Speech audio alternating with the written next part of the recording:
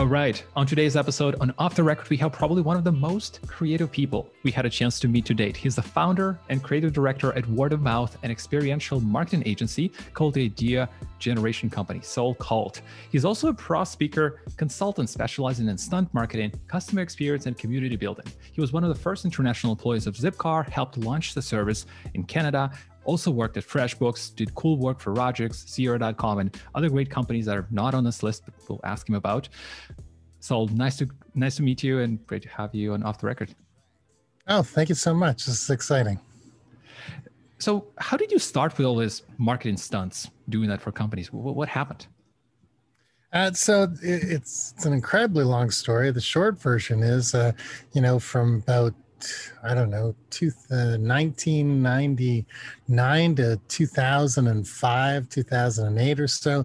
I ran a comic book publishing company that I owned and started. I wrote books and marketed them and pretty much, did all the business side of it. And I was selling superhero comic books that, were not as well known as Batman and Superman. And I was charging $1 more than Batman and Superman for my books. So I had to get hyper creative and really do crazy things to stand out.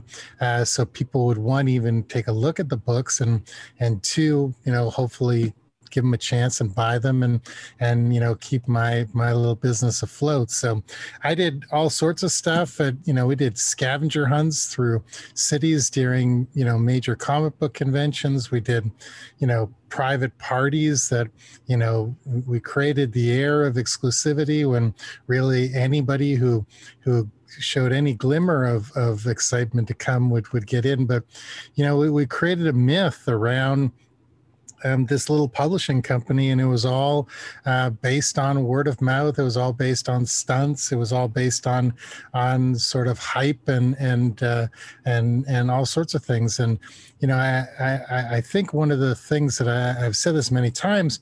One of the things that makes me the best word of mouth marketer in North America, if not the world, is I'm not classically trained. I've read every book, I've read every marketing book, I've done all that stuff. I've had, senior positions at major companies, and I always stand out, and my ideas are always a little different because I'm not running them through the same filter as everybody else. And that doesn't mean they're always right, and it doesn't mean they're always the best idea, but I guarantee you my ideas are always going to be different, and different stands out. And that's, something I'm very proud of, and something I take a lot of effort to make sure that my stuff is stands out and isn't derivative. So, but it all started from, basically survival of trying to get my first company off the ground. And I was able to publish comic books for 10 years, and I was able to sell the company. It wasn't like a tech company with 10 times multiples and things like that, but it counts as an exit, and being able to do something fun for a decade is always a good thing. And you didn't have experience in marketing before. This was just something that out of necessity you had to figure out. I did have experience in marketing. I grew up in a family business, but it certainly wasn't at scale. And everything that I'm known for now, and everything that I preach, and all my structure and formulas and everything really came from that time in my comic book experience, because nobody told me I couldn't do something, and nobody told me that this was wrong. And not everything worked, of course, but more things worked than didn't, because it was sort of like sheer force and hyper creativity. What's your biggest PR stunt? Biggest PR stunt? You did a lot. I've done so many, and it's funny. And I'm going to sound like a douchebag when I say this, and I apologize ahead of time. but I've forgotten half the stuff I've done. I think the one that is probably the most controversial and gotten sort of some attention was I've worked for some of the most recognizable brands in the world, but I also worked with a lot of brands that nobody had heard of until I worked with them, or a lot of brands that people wouldn't consider very sexy. But I did a project with a data research company to it was all around the idea of bad ads and why you should be testing your content and why you should be testing your ads, because it's really hard to determine by eyesight what is going to click with people and what isn't. So we created a series of really they were beautifully conceptualized ads, but they were for products that were supposed to spark anger in people or controversy. So one of the products was a company called Thwongs, which were thongs for babies. Another product was a car company that was just for women, and it was incendiary. It was a pink car with like a makeup station inside of it and all sorts of things. And the most controversial was a beer company called Amber Alert Lager, and the image was an older man with a very young woman. The tagline was, I think it was young for those who don't want to wait, or something like that, and really great ads. And we put them out there to get people to be angry, and then the payoff was, this is why you should be testing your ads. But the it got a lot of attention in media, but it got attention in media because people thought these were real brands.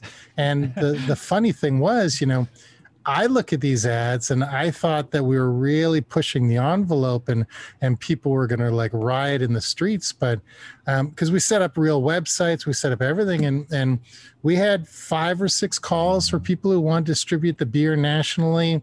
The diaper company, we had people inquiring if there were other colors available and all sorts of things. So it really showed that there is someone for every product, and you just have to sort of nail your personas and targeting pretty well, and you can almost be successful with anything. How did you sell that internally to the company? Like, how did that big of a thing got buy-in? So it was a company I had a bit of a year-long relationship with. We'd done some less controversial projects. Selling what I do is hard all the time because, and I've told this story many times, but I worked with a major, Fortune 500 recognizable brand. And I came up with what I thought was one of the better ideas I've ever had. And the VP of marketing said, I love this idea, but we'll never do it because Was it FreshBooks? No, it wasn't FreshBooks. Because I thought I remember you had this idea with FreshBooks where you were trying to slim down one of their, was mascot? Oh, so they had an animated character as their mascot, and the CEO said, well, we want to kill the mascot. So I pitched an idea where we literally kill the mascot, and in all the ads, he would get slimmer, thinner and thinner until he was in a chair and then an IV, and then basically fall over and die. And we would, say, oh my God, our mascot died, please make donations to this charity. And oh, by the way, now our new mascot is a squirrel.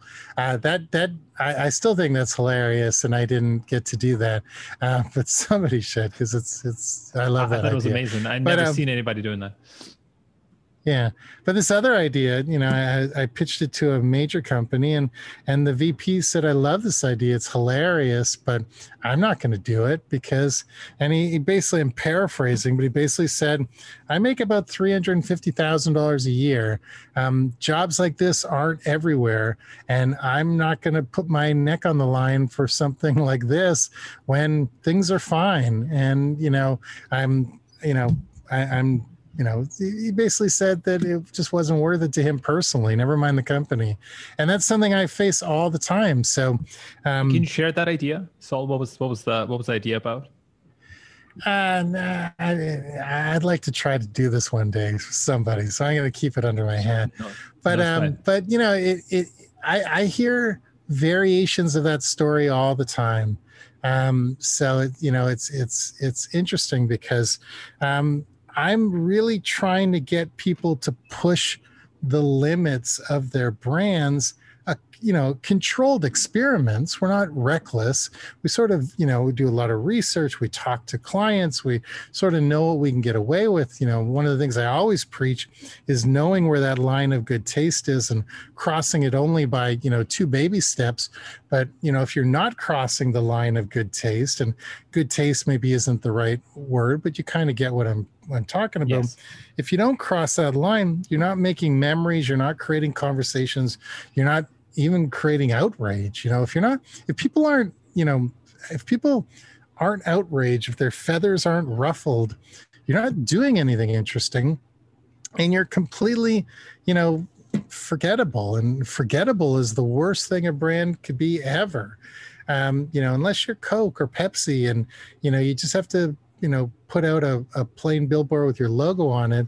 You know, that's one thing, but so few companies ever reach that plateau, and especially younger companies and upstart companies. You've got to be, you know, creating just huge fans for your product, and the way you create fans is by creating an environment where people want to see themselves inside of your company. And I don't see a lot of companies do that because, you know, whether they know it's right or wrong, it takes a certain level of you know, moxie. And you know, and I always tell people, I'm your scapegoat. If it doesn't work, you fire me. You know, you're protected. You blame it on the crazy consultant who came in to shake things up. And you know, and you know, it's like I've actually never been fired for a project sort of, you know, blowing up in my face. I've been fired for wearing out my welcome. I tend to max out at 24 months with brands, and you know, and they tend to get tired of me and my energy and stuff like that.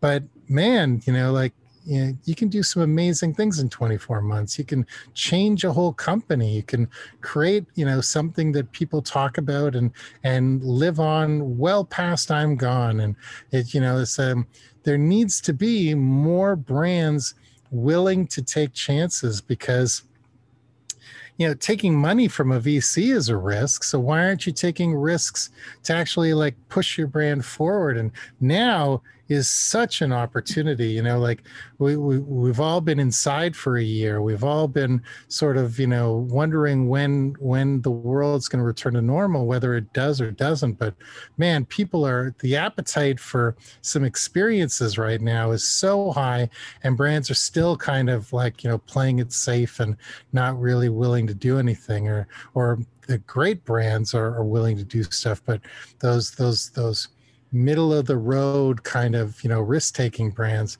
are being far too cautious. And what's going to happen is their competitors and other people in their space are going to pass them, because like, you know, I was having a conversation with somebody yesterday about a sexual wellness product like vibrators and condoms and stuff, and you know, they predict that once everybody's got their second vaccination, there's going to be this crazy, you know, boom, like similar to the sexual revolution of the 70s. And they're gearing up. They're gearing up big time, because people just, you know, like, unless you were in a relationship going into the pandemic, there's a lot of people who haven't touched another human in a while. And they think this is going to be the best thing, you know, to happen to their business in a long time. There needs to be more brands that are forward thinking and are looking at opportunities and trying to jump on them before they happen. Who's doing a great job right now out of the brands that you see? You know, there's the companies that are always doing great jobs. Like Nike is one of my favorite brands in the world. You know, it's you like Porsches. I know you like what Porsche stands for a long time. Porsche is another one of my favorite brands. I think Porsche does an amazing job, because, you know, Porsche is a really fascinating company. It's the only company I can think of that they're looking forward. They're creating electric vehicles. They're trying to sell as many new cars as possible, but they also know, I read this stat a while ago, it's some crazy number, like 72% of all Porsches ever made are still on the road. So they really, they really know they've got two audiences. They've got the people that are the classic lovers and the people that are the new lovers. And the classic lovers probably don't make them any money or very little money, but they spend just as much time and effort nurturing that audience because, those people talk. They have friends, they show off their cars, they might buy a new one eventually. It's things. So it's such an interesting thing. But you think of, I can't think of another brand that, and maybe others do, I'm just not familiar with it, but they just open up their parking lots on Sunday mornings and say, everybody with a car, come and let's hang out and be friends. They're not trying to sell you anything. They're not trying to do anything. When I look at, brands like Nike, who do all these amazing collaborations, they did a Ben and Jerry shoe that actually came in an ice cream, tub shoebox and things like that. Those are really interesting things. When I think of, there's a bunch of amazing smaller brands that just do really interesting things. I think, anybody, and I realize that, the last year and the pandemic and everything sort of put a halt on it, but anyone who really understands the power of in-person marketing and bringing communities together, that's what creates longevity of your brand, and that's what creates stickiness of your brand. I buy Gap jeans. Why do I buy Gap jeans? I couldn't tell you. They fit me okay. They're everywhere. I know that every 4 hours there's going to be a 40% off sale. So I could just, go to the food court, wait for that email, and boom, if they're not on sale now, they'll be on sale at the end of my drink and sort of thing. But I don't have any affinity towards that brand. They're just a brand I wear because, they serve a purpose. But there's so many other brands that I have a real affinity to. And, I'm hyper loyal to, it's like, and more brands need to be thinking about that hyper loyal, because guess what? I could buy jeans anywhere. And if all of a sudden someone said, oh, you should go check out Levi's, they're doing cool things, maybe I buy a pair and the Gap has lost me forever because I don't have a relationship with that brand. And maybe pardon me? It's a commodity. Mm-hmm, exactly. But man, I've got I buy this watermelon juice.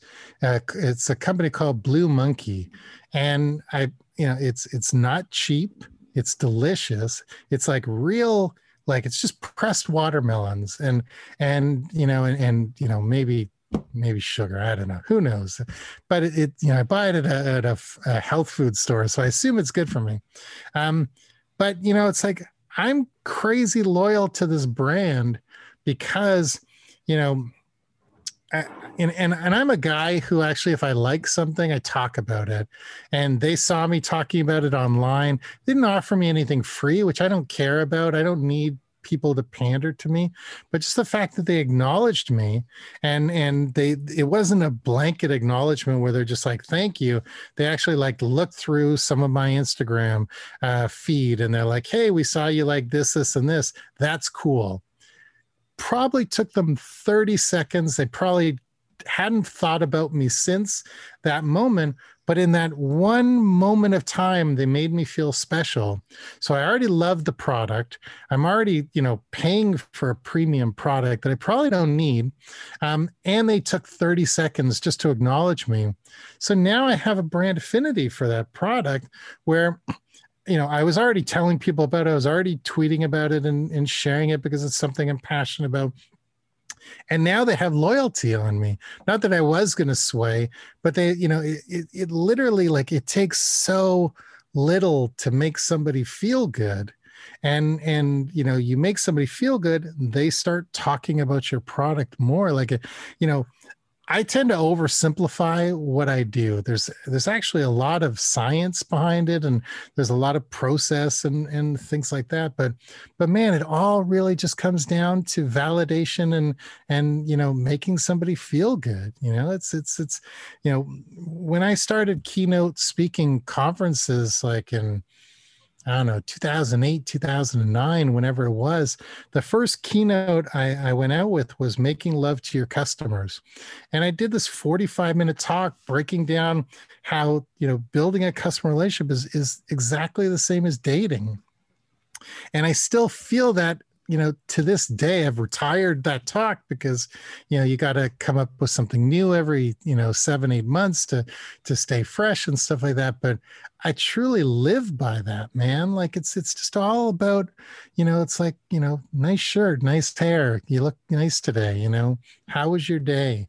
These are the things that push things. And the shame of it is that our customer expectation is so low, and and brand expectation is so low that, like, literally just like an attaboy from somebody goes, like, I could ride for months off of that, because it's just, it's thing. And I've got a reasonable following and all that stuff, so I can see how people would maybe spend time with me. But I talk about this all the time when it comes to influencers and stuff like that.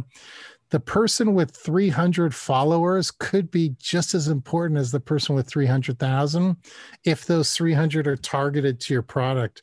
And that 300,000 person, they may, it could be all bots. And Saul, you talk about it in your speech where this is the biggest misconception with influencers you're talking about right now. Like, because people think influencers are 100,000, million, 2 million, and this is what you need.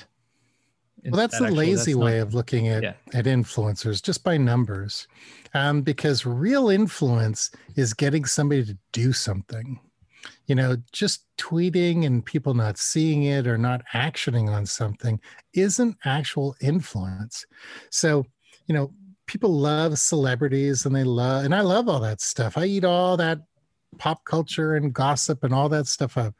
But a celebrity is never going to get me to buy a product, because one, I know they're being paid for it. And two, I know that, they probably don't really care for this stuff.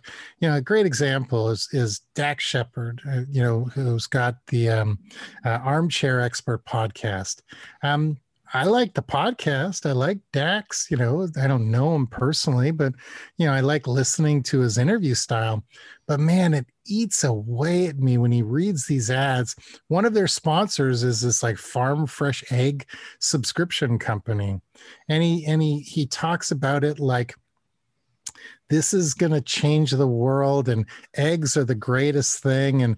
And he can't get enough eggs. But if you listen to his interviews, when he's not reading the ad, he talks about being allergic to eggs. And eggs are like the one thing he doesn't eat. So he's kind of bullshitting you in the ad read and telling you that, he loves this thing. And then when he's off, when he's speaking casually to a guest and the topic of food comes up, the first thing he always throws up is, I hate eggs, and stuff like that. So this is how you not do that. There's a real disconnect. Like yeah. So what celebrities have is audience, not influence. They've got this big amplification, device, but they don't really have influence, because, it's, for real influence, you need know, like, and trust. You need to know the person. You need to like the person. You need to trust them. So, when it comes to Dax Shepard talking about eggs, certainly I don't trust him, because he's completely said, I don't like eggs in 1 minute. And then 45 minutes later, when they play the pre-recorded ad, he's like, oh man, I'm rubbing eggs in my chest hair right now. Like, it makes it sound like eggs are his life force.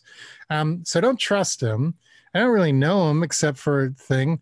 And, but I do like him. So, there's kind of 1.5 out of the 3. For real influence, you need all 3. And that's why that person with 300 followers who, those people are all targeted. They love this person. They believe them. They're honest and stuff like that. They could actually push 300, or let's say they could push 150 people to a website, where someone with 100,000 untargeted followers for your brand may send nobody to your website, may not start any conversation. So, and brands have audience just the same way celebrities do. So when you find those people with 300 followers or 3,000 followers or 10,000 followers that are targeted for you, they're the expert in some weird niche that is really great for your product or brand. You can make them the celebrity. You can amplify them on your platform. So you've got both platforms going, where a lot of brands, when they work with influencers, it's just, you stay over there. We're going to borrow your audience, and never the two shall meet. When people know these influencers are getting paid, so why don't you just call it a partnership and share the content on both platforms? You're doing as much for that person as they are for you. And I'm a big fan, proponent of influencer marketing. I just think 80% of it, the way it's done now, is done incorrectly. It's because you're going for the big people or with large audiences that are not very well targeted, and they will promote you for 24 hours and then they're gone. And the conversion is going to be similar or less than smaller influencers or people with 500 followers, but with more targeted, who will push you for a week instead of 24 hours. Not even a week. You find a super fan of your product, someone like me and this watermelon juice, I'll talk about it for months. And I have no expectation of getting paid. I don't that's not important to me. What's important to me is, it's like, show me a little validation, give me some shine. You want to float me some free product, I'll take some free product.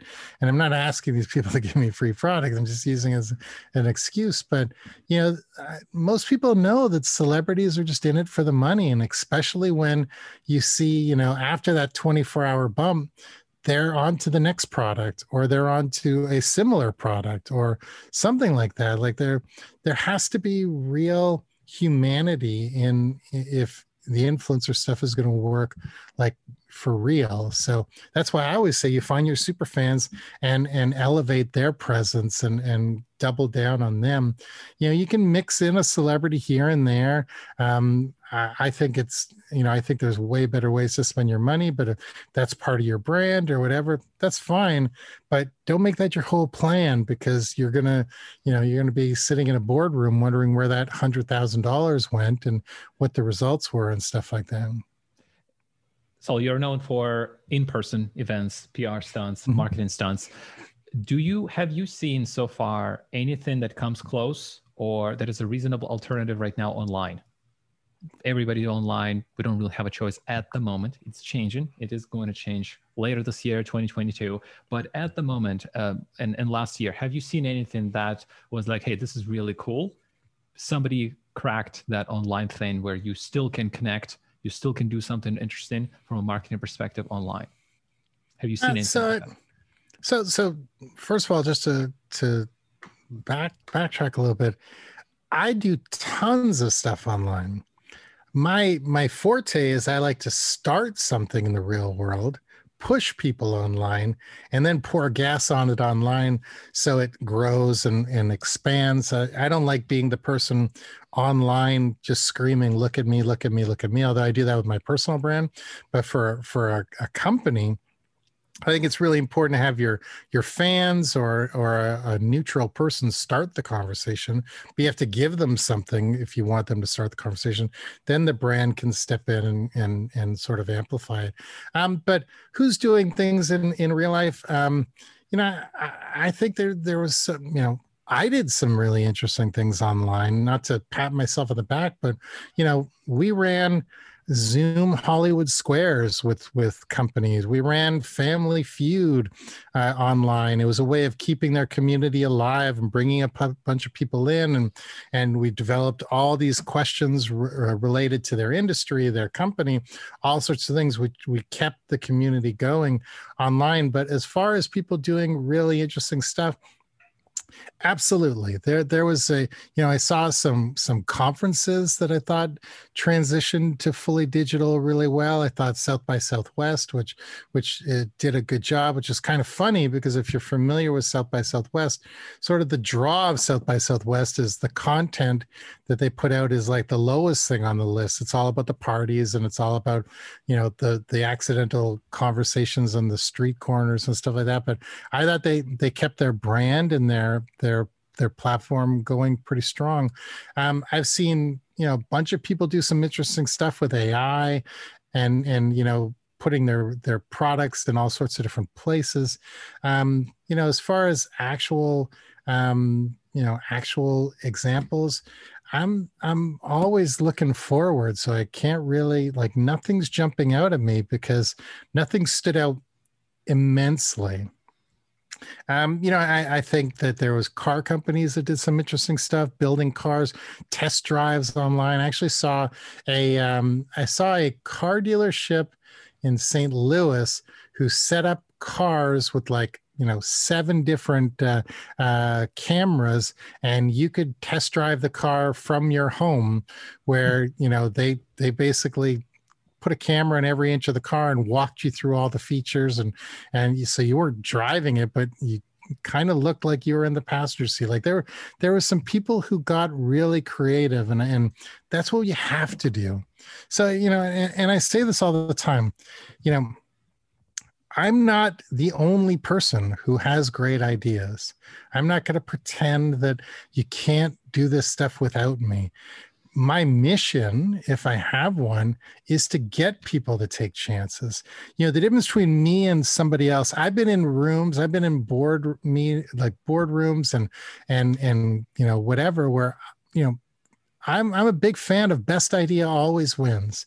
And my idea isn't that isn't always the best idea. I'd say I'm there 85 to 90% of the time because I have skills and I have, ways of coming up with things. And I've sort of mastered this quick, brilliance sort of skill set. But, the least paid employee can have a flash of brilliance, and you should run with that idea. The difference between me and that least paid employee that's brilliant that one time is I'm brilliant consistently, and I know how to be creative, and I know how to come up with these ideas, and I know how to read situations and read customers and all these things. So it's that consistency, and that always brilliant is what people are paying for. But again, I'm not the only person. If you don't want to work with me, you should be still trying to push the limits of what you're doing. You should be trying to break out of the traditional molds because, like I said before, it's that 2 steps over the line. That's where those memories are made. That's where those conversations are made. And the companies who do it get remembered. The companies who don't do that stuff don't get remembered. So, there's a hotel and I'm blanking where they are, but all their room keys are student passes of celebrities. So you might have George Clooney's high school ID card, real one. Yeah, they find them online and grab, it's all those you'll never believe what celebrities look like as kids or whatever. They find that blog post and they make the cards as these student IDs. So not only is it just something funny to look at, but they found that these people were keeping the cards in their wallet, which these hotel keys cost pennies.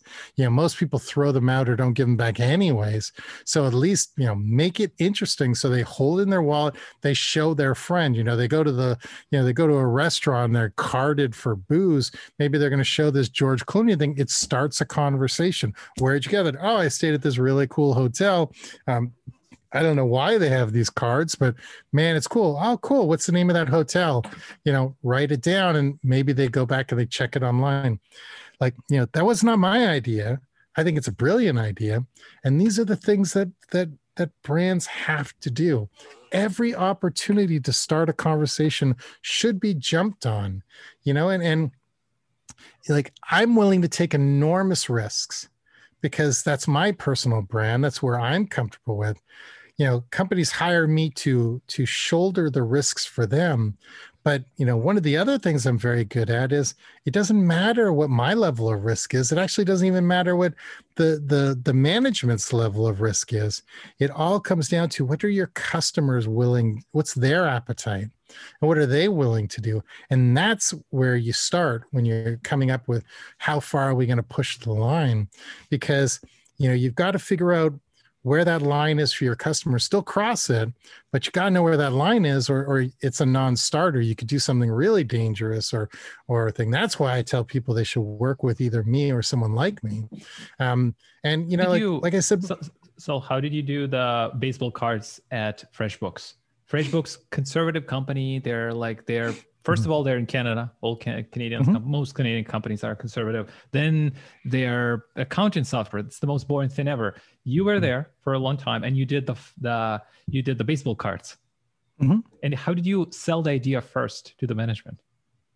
I don't even think I sold the idea. I think I just did it, at FreshBooks, I worked there for 6 years spread over about 11. I did three stops at FreshBooks. I would, sort of do 2 years. On and off. I'd either get tired of them or they get tired of me. And, then somebody would ask me to come back. And, it was sort of like one of those situations where you always keep going back to your ex.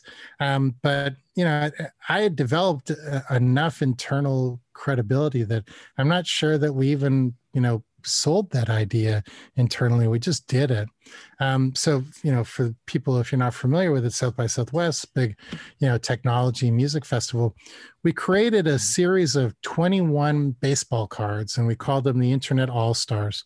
And the people on the front of the card, there was kind of 3 celebrities. We had Chris Brogan, Tina Roth Eisenberg, and Gary Vaynerchuk. This was before anyone even knew who Gary was. And then the rest of the cards were customers. And customers of FreshBooks. They were Internet All-Stars. We knew they were going to be at South by Southwest. And of course, because I'm an egomaniac, one of the cards was of me. And there was a checklist card. So we created these packs of baseball cards. There was 3 cards in every pack.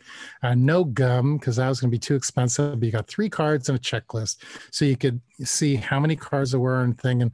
And we put these cards in every one of the opening packages when you got your badge. And we also just had thousands of them that we handed out to everybody whenever we saw them. So, and the people... The reason that we did regular people, non-celebrities, customers on the card is, it's twofold. One, we knew the people were going to be there. So we gave each one of them 1,000 cards, told them to use them as business cards because they would tell the story of FreshBooks way better than we would. Again, no like trust, oh, how'd you get those cards? That's the greatest business card I've ever seen. That's really cool. Tell me about it. But on the back of it, so the front of the card was the photo, the name, it said Internet All-Stars and had a small FreshBooks logo. The back of the card was all that person's contact information, what they were great at. This person's a graphic designer, this person's a web developer, whatever. And we did it. And, we created a bit of a stir running around because people wanted the whole set and people were starting the conversation. We had 20 or 19 other people selling our product for us, probably way more earnestly than we could sell the product because we did something nice for them. We gave them these cards. We started conversations. If you look online, there's still photos on Flickr. I don't even know if Flickr is still live. I think it is. Oh, yeah. Yeah. But there was, 25, 30 people that got the whole set. There was hundreds of conversations of people asking to meet at this restaurant or this coffee shop so they could trade these cards.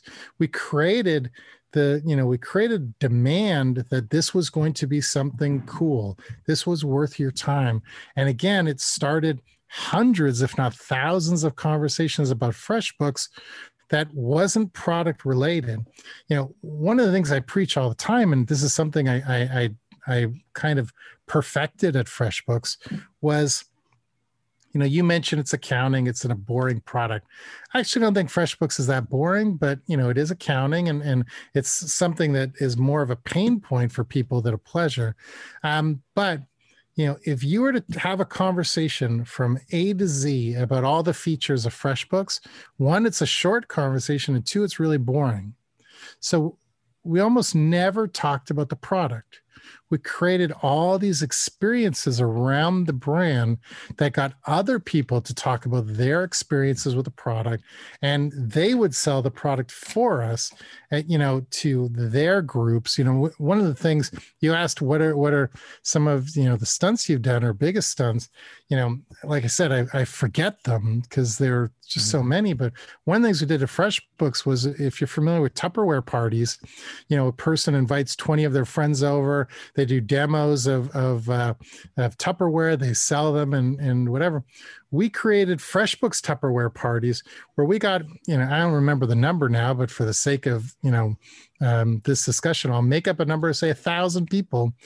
1,000 people had Tupperware parties in their house. And what that was we sent them a box of Tupperware, and in it was, you know, some coupons for FreshBooks, some stickers, some T-shirts, all the materials they would need to host a FreshBooks demo in their house. And when they posted it online and we saw that they actually came through and hosted this little party, we sent them $20, you know, PayPal or whatever, however we did it. And that was to cover the snacks and the food. So we paid them to do these events, but we made sure they did it first before we paid them and stuff like that. But 1,000 people inviting 10 of their small business friends into their home to pitch this product, and then maybe they, you know, they watched The Bachelor after or whatever, shared some pie or pizza on us. That's cool because we saw a real uptick in conversion on these things. So when you say, you know, if you were to go in and pitch somebody, say, I'm going to get 1,000 people to, you know, be a silent sales force for you, you know, that's a really, you know, hard sell through. So luckily at FreshBooks, I had a pretty unique situation where I could just do stuff, and, you know, sort of figured it out after if it worked or not. 90% of the time it works. So we're able to do the next thing and the next thing and the next thing. But it's all about, you know, changing the, you know, the conversation. It's all about changing the way people look at your brand, creating affinity for your brand, creating, you know, a brand that people see themselves in, they're emotionally connected to, because those brands are allowed to make mistakes every once in a while. If you don't have that relationship, it's like, you know, your product goes, you know, offline or doesn't deliver on promises, they just go to your competition. So word of mouth is as much about retention and loyalty as it is customer acquisition. It's, you know, it really is something that everybody should be focusing on and investing in, whether it's with me or not. But man, it's so interesting to see companies discount word of mouth and they think it just happens organically. It does happen organically, but at like 2% of what it could be. And you know, people think, oh, you know, word of mouth is just that thing. But word of mouth is a discipline, and it's a decision, and it's, you know, it really is a philosophy that companies should embrace a lot more than they do. So last question for you. What people need to start doing tomorrow for their personal brand that they're not thinking about, they're not doing at the moment? So quickest answer is do cool stuff and tell people. You know, it's I'm fascinated by, you know, so you look at my LinkedIn, and I'll admit it's kind of gross because I only talk about myself, but why wouldn't I? My goal with LinkedIn is to put myself in the best position as possible for projects or opportunities and stuff like that. So I do something, I have a little success, I get featured in a magazine or on a website, I'm going to put it everywhere. You know, I think if you really want to build an interesting personal brand, there's a lot of steps to it and there's a lot of different things you have to do. But the simplest thing is don't be humble. Don't be shy. Because honestly, and it took me a long time to realize this, nobody cares. Nobody cares about you. Nobody cares about me. And I'm okay with that. It's not someone else's job to to elevate my brand. It's my job. So any little success I have, any little opportunity, when this hits, I'll be sharing this link for a week. There's a lot of people who say, oh, I did this one thing, and they talk about it once. Well, I believe that anything good should be shared 8 times. It may not be 8 times in a row, but you got to share this stuff over and over and over, because only a fraction of your followers see it at any one time. And if somebody sees it 2 times or 3 times, whatever, hopefully there's enough other content that they'll allow you to fill your feed with things. Nobody's reading your feed from top to bottom. They're seeing, when it pops up in your thing. So yeah. So, and I'll share things 10, 12 times. I might a week later go back and delete some of the old ones just to clean up the feed a little bit. But man, do cool things. Tell everybody, simplest piece of advice I could give you. If you want to talk for 2 more hours, I could talk to you about building your personal brand, but where to start, do cool things, tell people. We'll have to do another part of that. But Saul, thank you so much. This was great chatting with you. Nice meeting you. And for the listeners, guys, another Off the Record episode with a great founder. And hope now you know more about word of mouth and how to do some of the cool stuff on marketing. For more questions, definitely reach out to Saul. We'll link your info below in the show notes. And obviously, we're going to tag you and do all the self-promotion. Thanks, guys, for watching. We'll see you in the next one.